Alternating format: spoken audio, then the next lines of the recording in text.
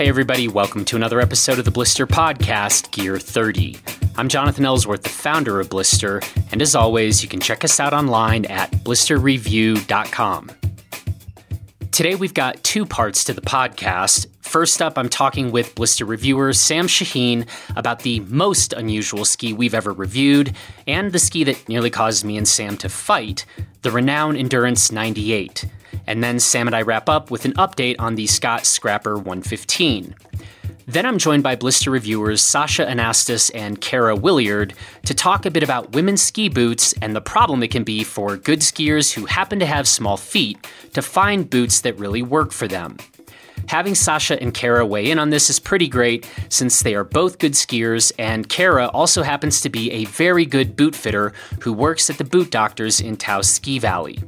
Sasha has just gone through a pretty extensive process of trying to find a new boot that really does work for her, so she and Kara talk a bit about that and why Sasha ended up going with the Atomic Hawx Ultra. Before we dive in, just a quick reminder that we are going to be back on snow in Telluride this weekend, testing even more new skis. So if you'd like to meet up with us and take a few laps together, we'll be meeting up on Sunday at 1 p.m. just outside of Wagner Custom, or you can come join us for an après drink at the Peaks Bar and Restaurant at 5 p.m. on Saturday. And now for my conversation about weird skis with Blister reviewer Sam Shaheen. So Sam, our primary objective here is to talk about this Renown Endurance 98, and I was also actually going to lead off with an apology to you because of the extreme yelling match we had in Telluride about this ski, and I was actually thinking about this man, in a way, that really should have been the podcast. And then I thought, actually, it's really good that was not that there is no recording of that conversation or fight that exists as far as I'm aware. But as I was mulling over this apology I was going to make to you, I then remembered how our conversation actually got started. Do you? Yeah, I remember how it got started. Yeah. So, and it sort of.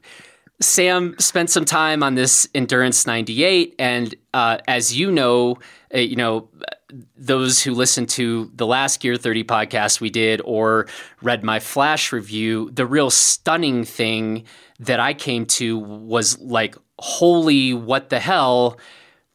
I'm barely bending this ski that weighs 1,700 grams, and I'm skiing it just as hard as a Head Monster 98. And that's kind of where this all got started. And Sam was like, hey, we were in a hotel room, and he's like, hey, you want to talk about that Endurance 98 I just got done skiing?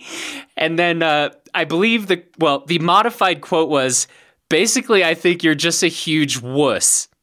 Except you didn't say much. Wuss. and so then everything escalated, and no punches were thrown or anything. But so I was going to apologize to you, Sam, but then I remember how that conversation started, and I was like, oh, that's cool. I'm off the hook. So, but let's no, we're cool. We're cool. You and I are very cool. But this was crazy interesting, and there was definitely in our yelling match, I was like, dude, you are insane. You are crazy, and I don't trust you to review skis. I'm pretty sure that was an actual quote. That was a verbatim quote. That was a verbatim quote. So say, I got done reporting on my initial time on this ski and was like, holy shit. Anyway, that holy shit is my 2-word summation. You got on the thing and talk about what you experienced. Yeah, I think my first takeaway was this is a ski I've never skied a ski that feels like this. But the second big takeaway was this was a really fun ski. I had a great time on it. Mm-hmm. But the weird thing is that it feels really narrow. It feels, when at slow speeds especially, it feels really soft. And it almost had sort of a neutral, sort of surfy vibe, almost freestyle vibe to the ski for me. And when I was granted, I got on the ski with like the mental picture of Jonathan said this is a super strong ski. I'm going to have to ski the crap out of it. And so I was like, first lap, I was out pushing pretty much as hard as I could go. But when it felt like it wanted me to be a bit more neutral. And when I was really pushing it from that neutral stance, like skiing fast and, pushing carves as hard as I could, I was feeling like I could bend it pretty well, actually. But the weird thing is that usually the more you bend a ski, the more sort of rebound it has. It wants to kind of rocket you out of that turn into the next one because you build up all this flex. But with the Renown, it's sort of the exact opposite. The harder I was pushing it, the less energy it had, the more damp it felt. And that was really weird. And then I got it in some bumps and stuff, and it was really fun. It was fun to kind of like make little pivot turns and slash and kind of pop around, which is, I know, totally not the experience that you had on that ski. Well, hence our little skirmish. Well, and question, were you in soft bumps or firm bumps? Soft bumps, for sure. Okay. Granted, I skied it exclusively in soft, slushy, essentially ideal spring conditions. Okay.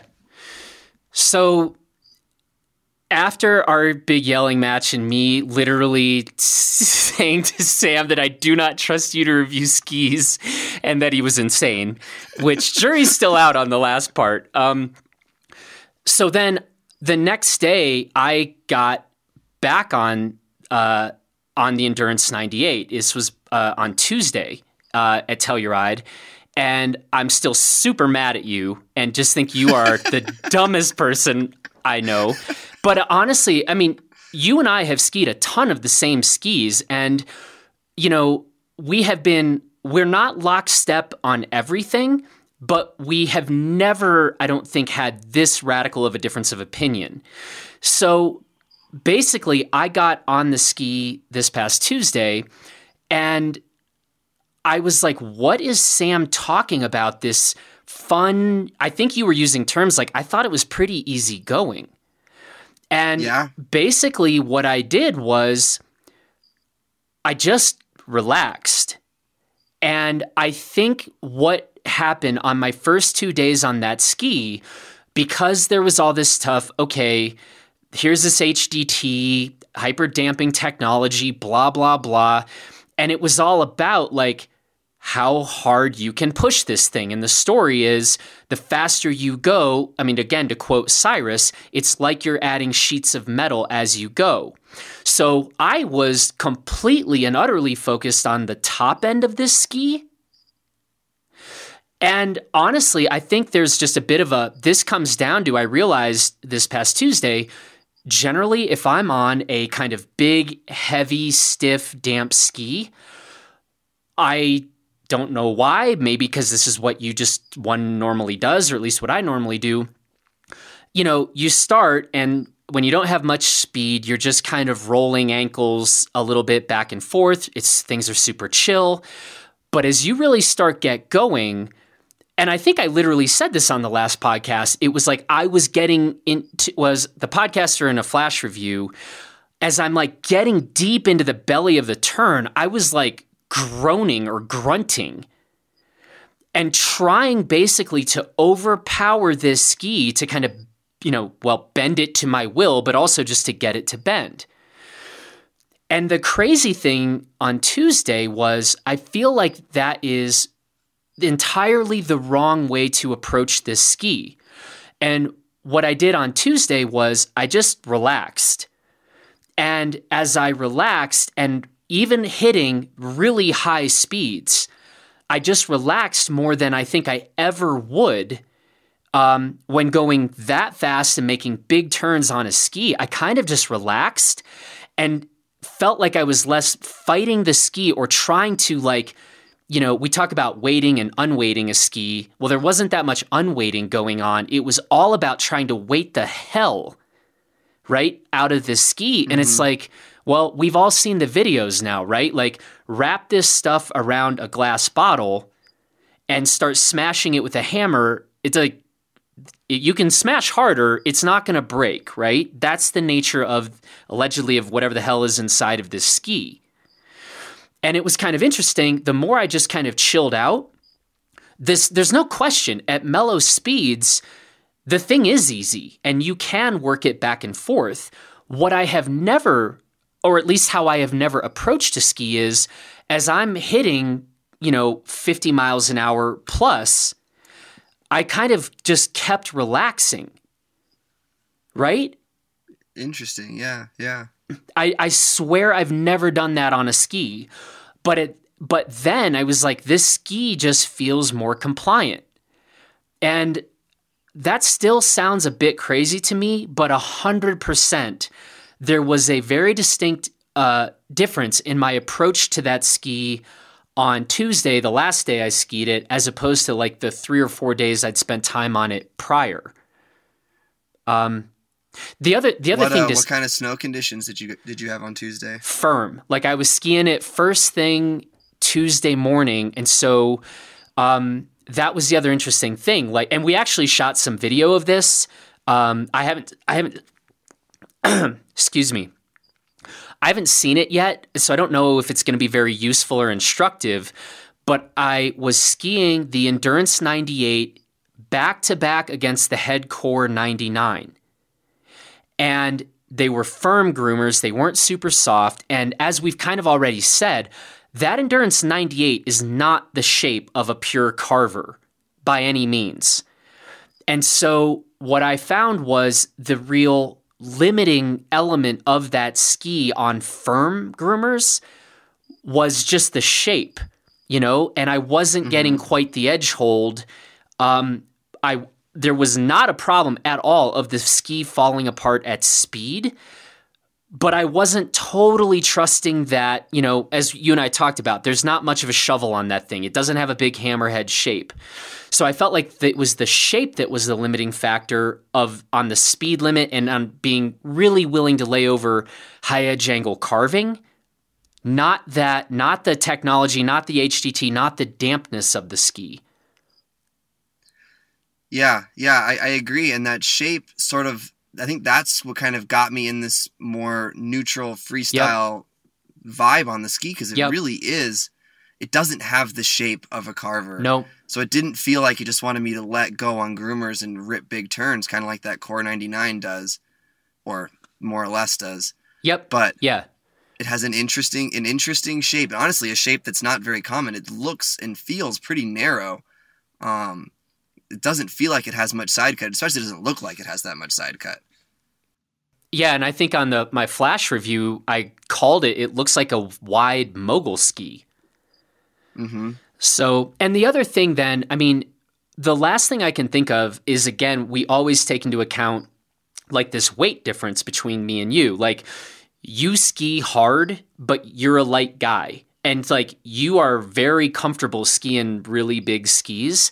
But I was wondering a little bit here, if I'm currently around between 175 and 180, and I was saying like in the belly of a big fast turn, I needed to just kind of relax.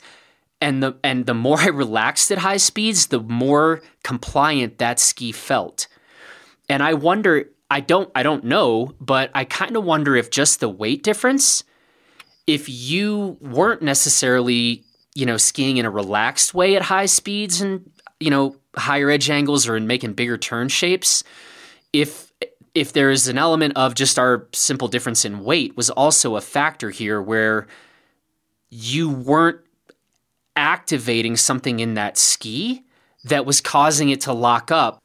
Oh yeah, I think that's totally possible. I think probably even more of a factor than my weight versus your weight is the fact that I skied it in really soft conditions, and I think that HDT really is activated by this vibration, because these like high frequency vibrations are the thing that's going to like really stiffen up that polymer, and that could have a lot to do with it as well.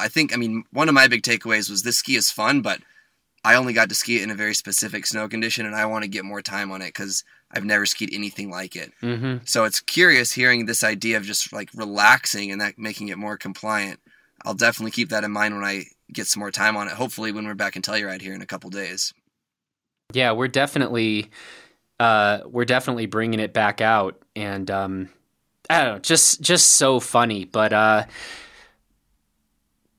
yeah, and I mean, again, I mean, I think that I still think, I wasn't lying. I don't think I was wrong about my flash review, those initial impressions, but it's truly bizarre that I felt like I was really actively switching up my approach to that ski, and that very much got triggered by, well, you calling me a wuss, except worse than that.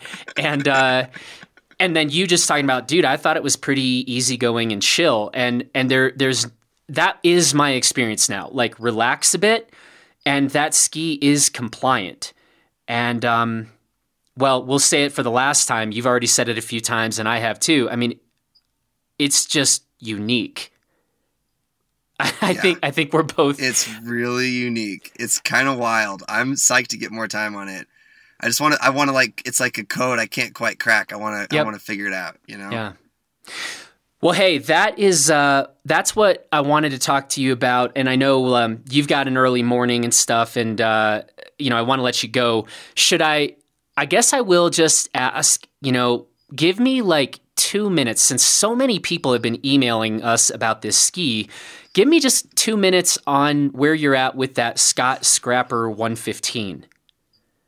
Yeah, sure.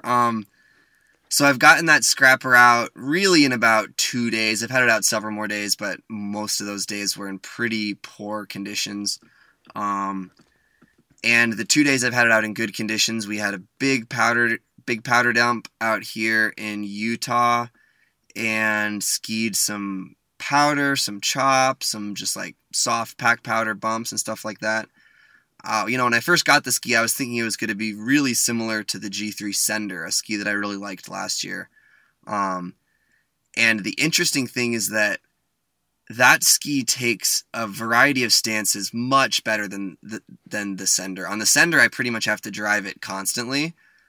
And on this Scrapper, I was really surprised at how sort of forgiving it is to like kick back on the tails and like, fire a slash off from the tails and transition back to forward, and move from driving to getting like using the whole ski throughout a turn, for instance.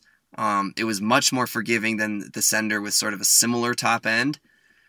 So far, I've been having a blast on it. I really want to get more time on it because it needs, I think, a bit of a variety of conditions to really figure it out. Like, I want to ski some firmer stuff, some corn stuff where I can really open it up on, because it definitely is a light ski, and it doesn't feel like it has a huge top end right now.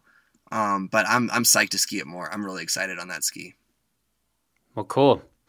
Well, hey, I mean, one, I got real selfish and was thinking like, yeah, I can't wait to ski that thing. Like, give me that ski, Sam. But you've still got some investigative work to do on that thing yourself. But dude, it's so funny. And yeah, I actually, I am a little sad that our conversation about the screaming match about the Renown is lost to posterity. But I appreciate this far more civil conversation, that we've had tonight about this. And yeah, this Scrapper too. I look forward to hearing your fleshed out thoughts, and then who knows, maybe I'll even be so lucky to get some turns on it myself.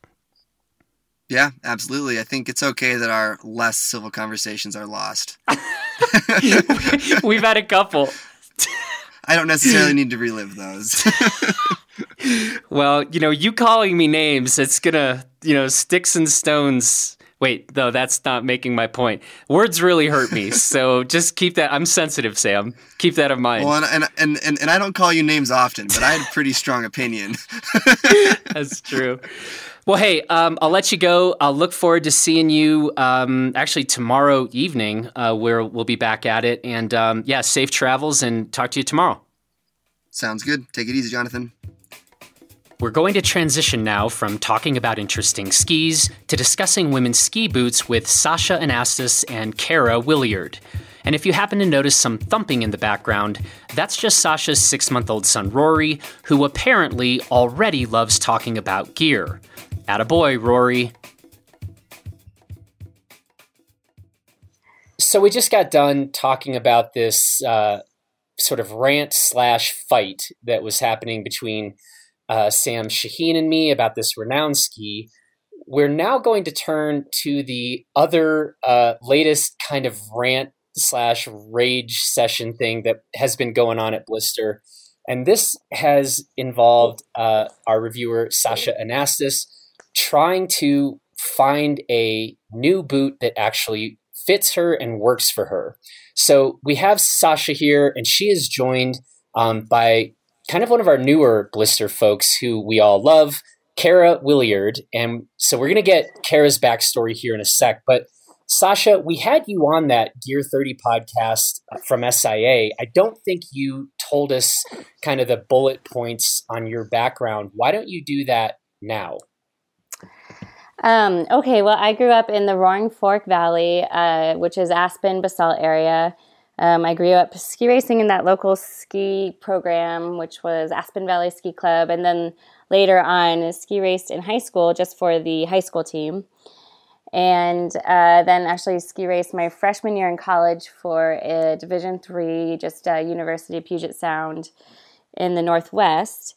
And yeah, I'm a pretty small person, and I've got a pretty small foot. I think my shoe size is 5.5, 6. So finding boots has always been problematic for me. I usually have to wear junior boots. So I was hoping that at this point in time, technology will evolve and it would be easier for me to find a boot. But yeah, I seem to be in this same dilemma now. So, well, thankfully we have Kara here to help us, and it's funny. Like, Kara, I don't even remember when you and I first met, but it's kind of, it's been this evolving thing, and it's been like, yeah, we've got to get you more involved in Blister. And, I've been telling Sasha and some of our other people, like, Kara's great. And now, though, I think after the time we spent in Telluride, Sasha has taken the baton over, like, biggest Kara fan. So all I hear from Sasha is how great you are. So, one, thanks for being great. Two, thanks for helping out Sasha, and let's get into this, this stuff about kind of women's ski boots. And to get things started properly, though, tell us a little bit about your really interesting background too, and including what you're up to these days. All right, absolutely. Well, thank you guys. It's great to be here and great to be a part of it. So I grew up in Santa Fe and pretty much learned to ski at Santa Fe Ski Basin.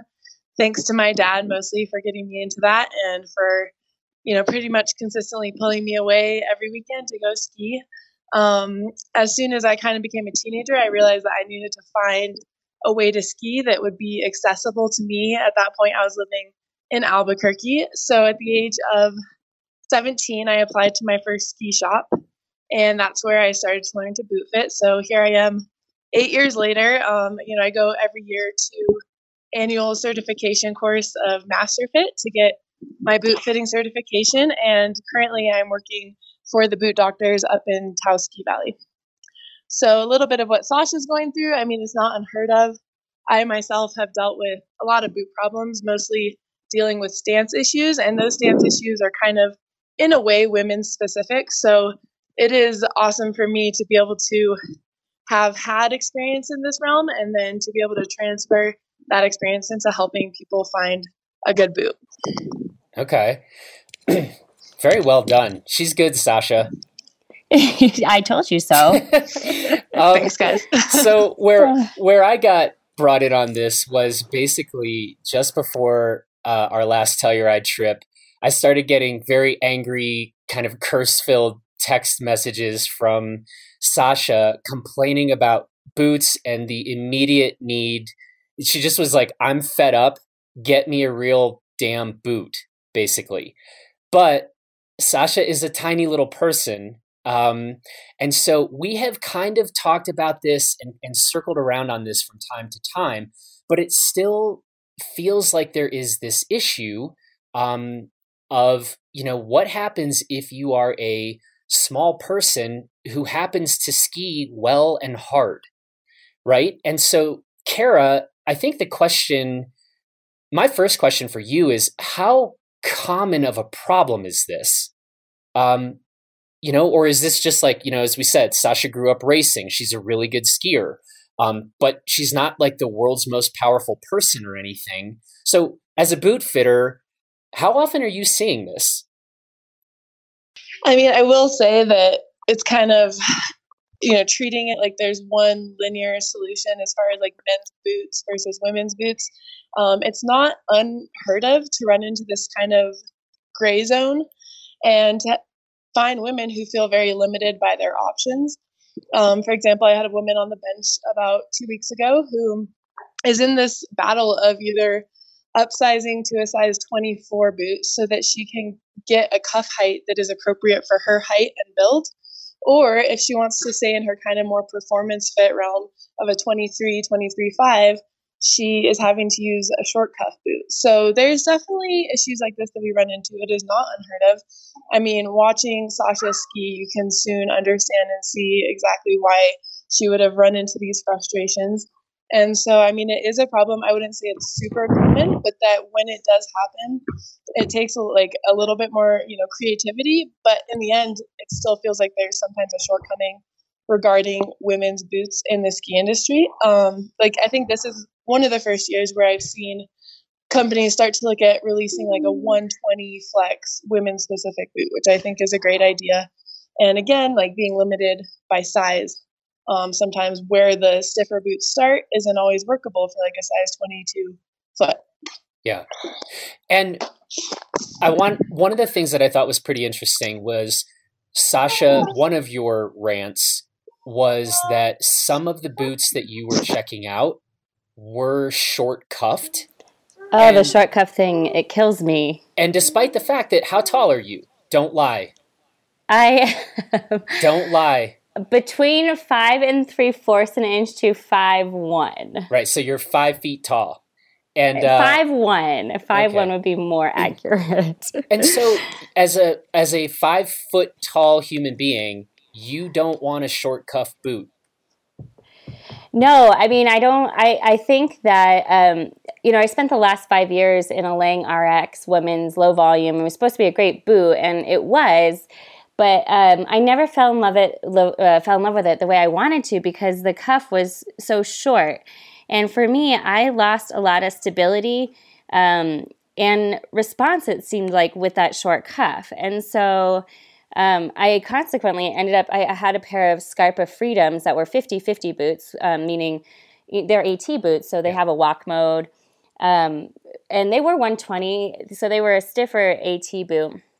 But they had a high cuff. So I would actually choose those boots over these Lang boots, these all-mountain women's Lang boots, because they had a higher cuff. And for me, that was an integral part of the boot.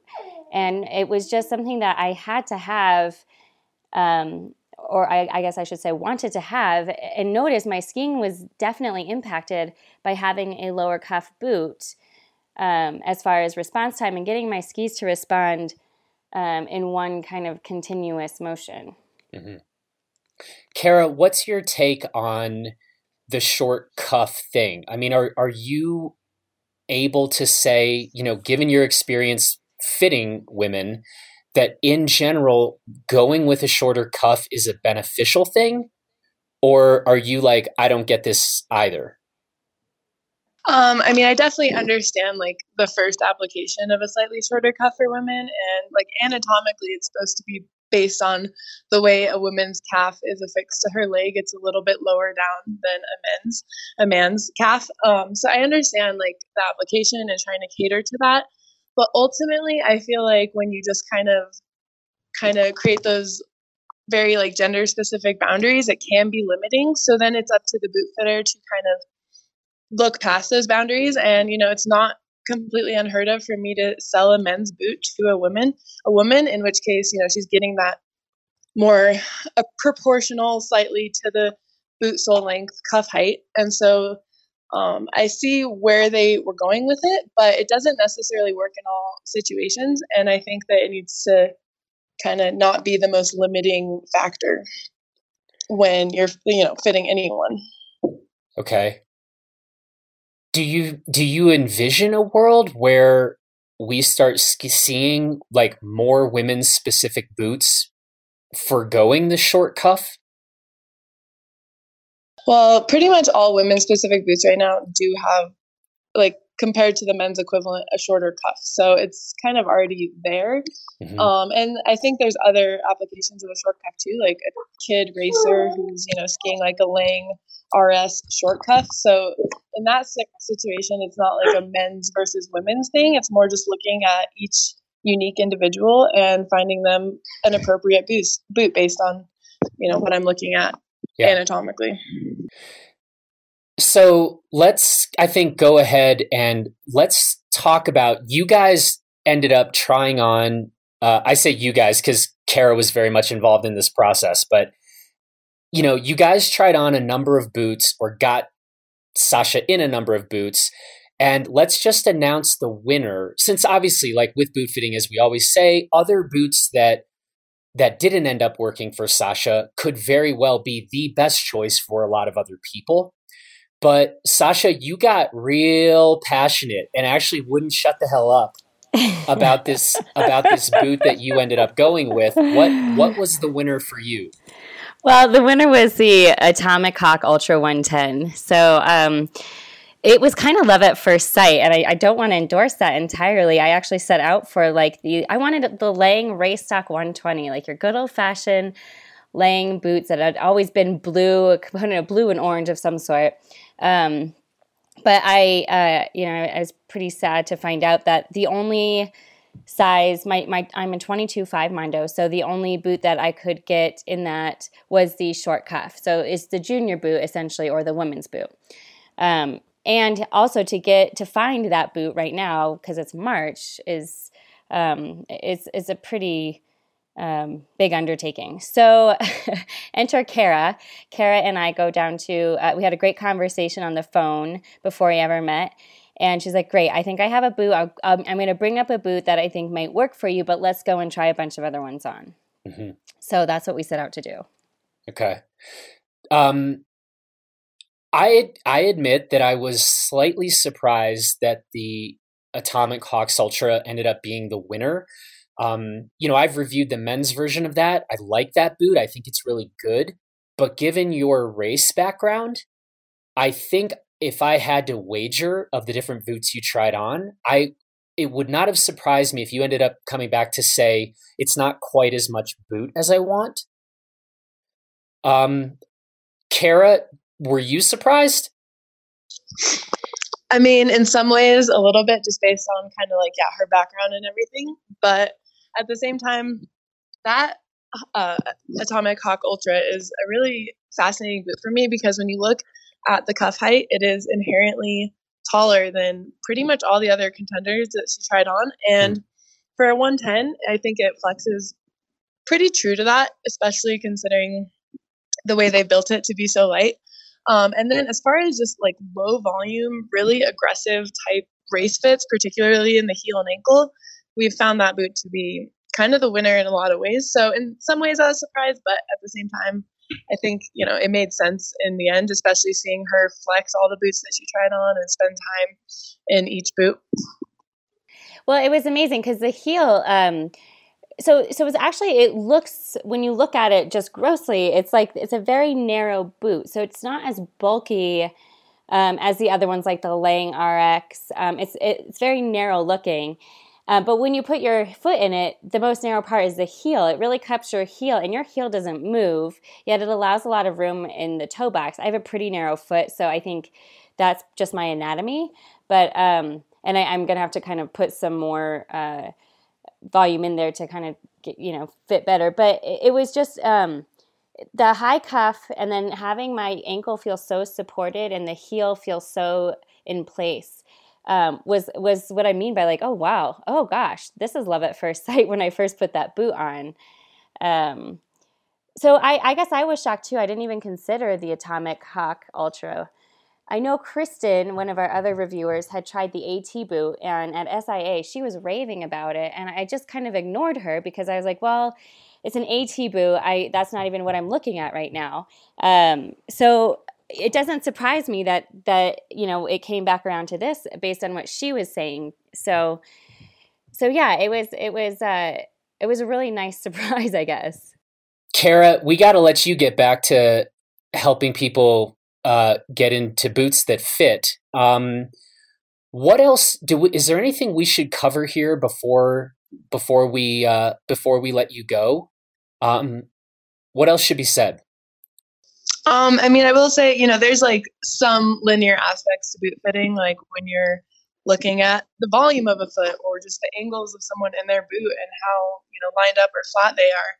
But as far as like each unique individual person, I don't want anyone to feel like they're limited by, oh, this is a men's boot or, oh, this is a whatever boot. It's good to keep those options open. And as a good, as a boot fitter and someone who's catering uniquely to each customer, I like to kind of, push those boundaries a little bit and also just kind of open it up that like it's an option for a woman to be in a men's boot, and that I continue to hope the industry will open these options up and create a women's product that is pretty much right on par with the men's.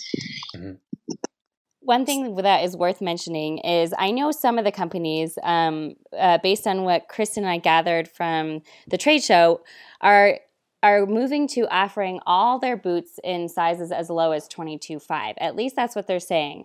So I'm pretty interested to see if that's actually what happens, in the 2018-2019 season or thereafterwards. But I agree. I think the women's specific boot can work kind of just like women's specific skis, which is a whole nother conversation. Mm-hmm. But it's just so hard once you get to the lower sizes, how much more limited you already are. And you can't ski a men's boot. I couldn't fit into 24.5 to save my life, right? No matter what. Mm-hmm. So, I'd be interested to see what the companies do in the next couple of years. Yeah. Yeah. Hey, excellent talking to both of you. This is one where I had actually said in the conversation with Sam that it is kind of a shame, but actually probably good that they didn't capture our screaming match about this one ski. Though I am extremely sad that I was not recording Sasha's curse-filled rants about the state of women's ski boots. So that I'm just gonna have to keep a tape recorder close whenever Sasha's around. But anyway, I would never curse Jonathan. Oh, that's Come true. on, You never did. I would never say a bad word. That was an exaggeration on my part. Character assassination here. But hey, it's great to talk to both of you, and it was such a blast skiing with you guys. I'm sad that we're not going to have you with us over these next several days, but I know I'm going to be on snow with you guys again real soon, and can't wait. Yes, absolutely. Can't wait. Thanks so much, Kara. Keep doing your thing, and keep being our new favorite person. Right? You're great. We're definitely going to do this again, and we already have designs on some more roundtable stuff, and appreciate sharing the experience, and I'll talk to both of you real soon. Awesome. Thanks, guys. Okay. Thanks. See you guys soon. Bye-bye. That's it for this edition of Gear 30. Thanks to Sam, Sasha, and Kara for the conversations, Little Rory for the delightful background noise, and to our strikingly handsome audio engineer, Justin Bob, for tying all of this together. On that note, I gotta jump in the car with about 20 pairs of skis, so I'm gonna go do that, and we will talk to you again next week, unless we see you first in Telluride. Take care, everybody.